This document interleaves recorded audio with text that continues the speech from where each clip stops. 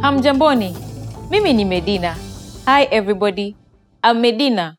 Welcome to SwahiliPod101.com's Kiswahili kwa dakika tatu, the fastest, easiest, and most fun way to learn Swahili. In the last lesson, we learned the phrase, hii ni pesa ngapi? How much is this? Now, we'll learn how to answer this question by counting shillings in Swahili. Let's learn how to say prices in Swahili. Try to say 9 shillings. Shilingi tisa. Shilingi tisa.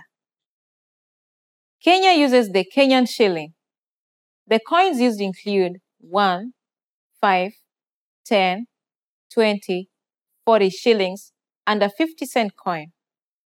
While the notes include 50, 100, 200, 500, and 1,000. In Swahili, the Kenyan shilling is known as shilingi. Most of the prices are stated in whole shilling amounts, as we can see in the following examples. 45 shillings. Shilingi 45. Shilingi 45. Are you ready to take a challenge? This one is longer. How would you say 199 shillings? Shilingi 199. Shilingi 199. That was pretty tough, right? But no need to despair. It still follows the same simple rules as we've seen before.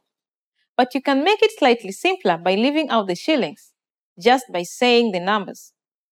199. You will probably hear this in shops quite a lot. Now it's time for Medina's insights. Are you wondering why I didn't mention cents? Although the unit of Kenyan currency is made up of 100 cents, the usage of cents is pretty common. The all 50-cent, 10-cent, and 5-cent coins are now rarely used. Most of the prices are whole shilling amounts. Now you're ready for a shopping spree in Kenya. Want to invite your friends along with you to impress them with your fluent counting in Swahili? Learn how to ask your friends about their plans in the next Kiswahili kwa dakika tatu lesson. See you then. Tuonane tena.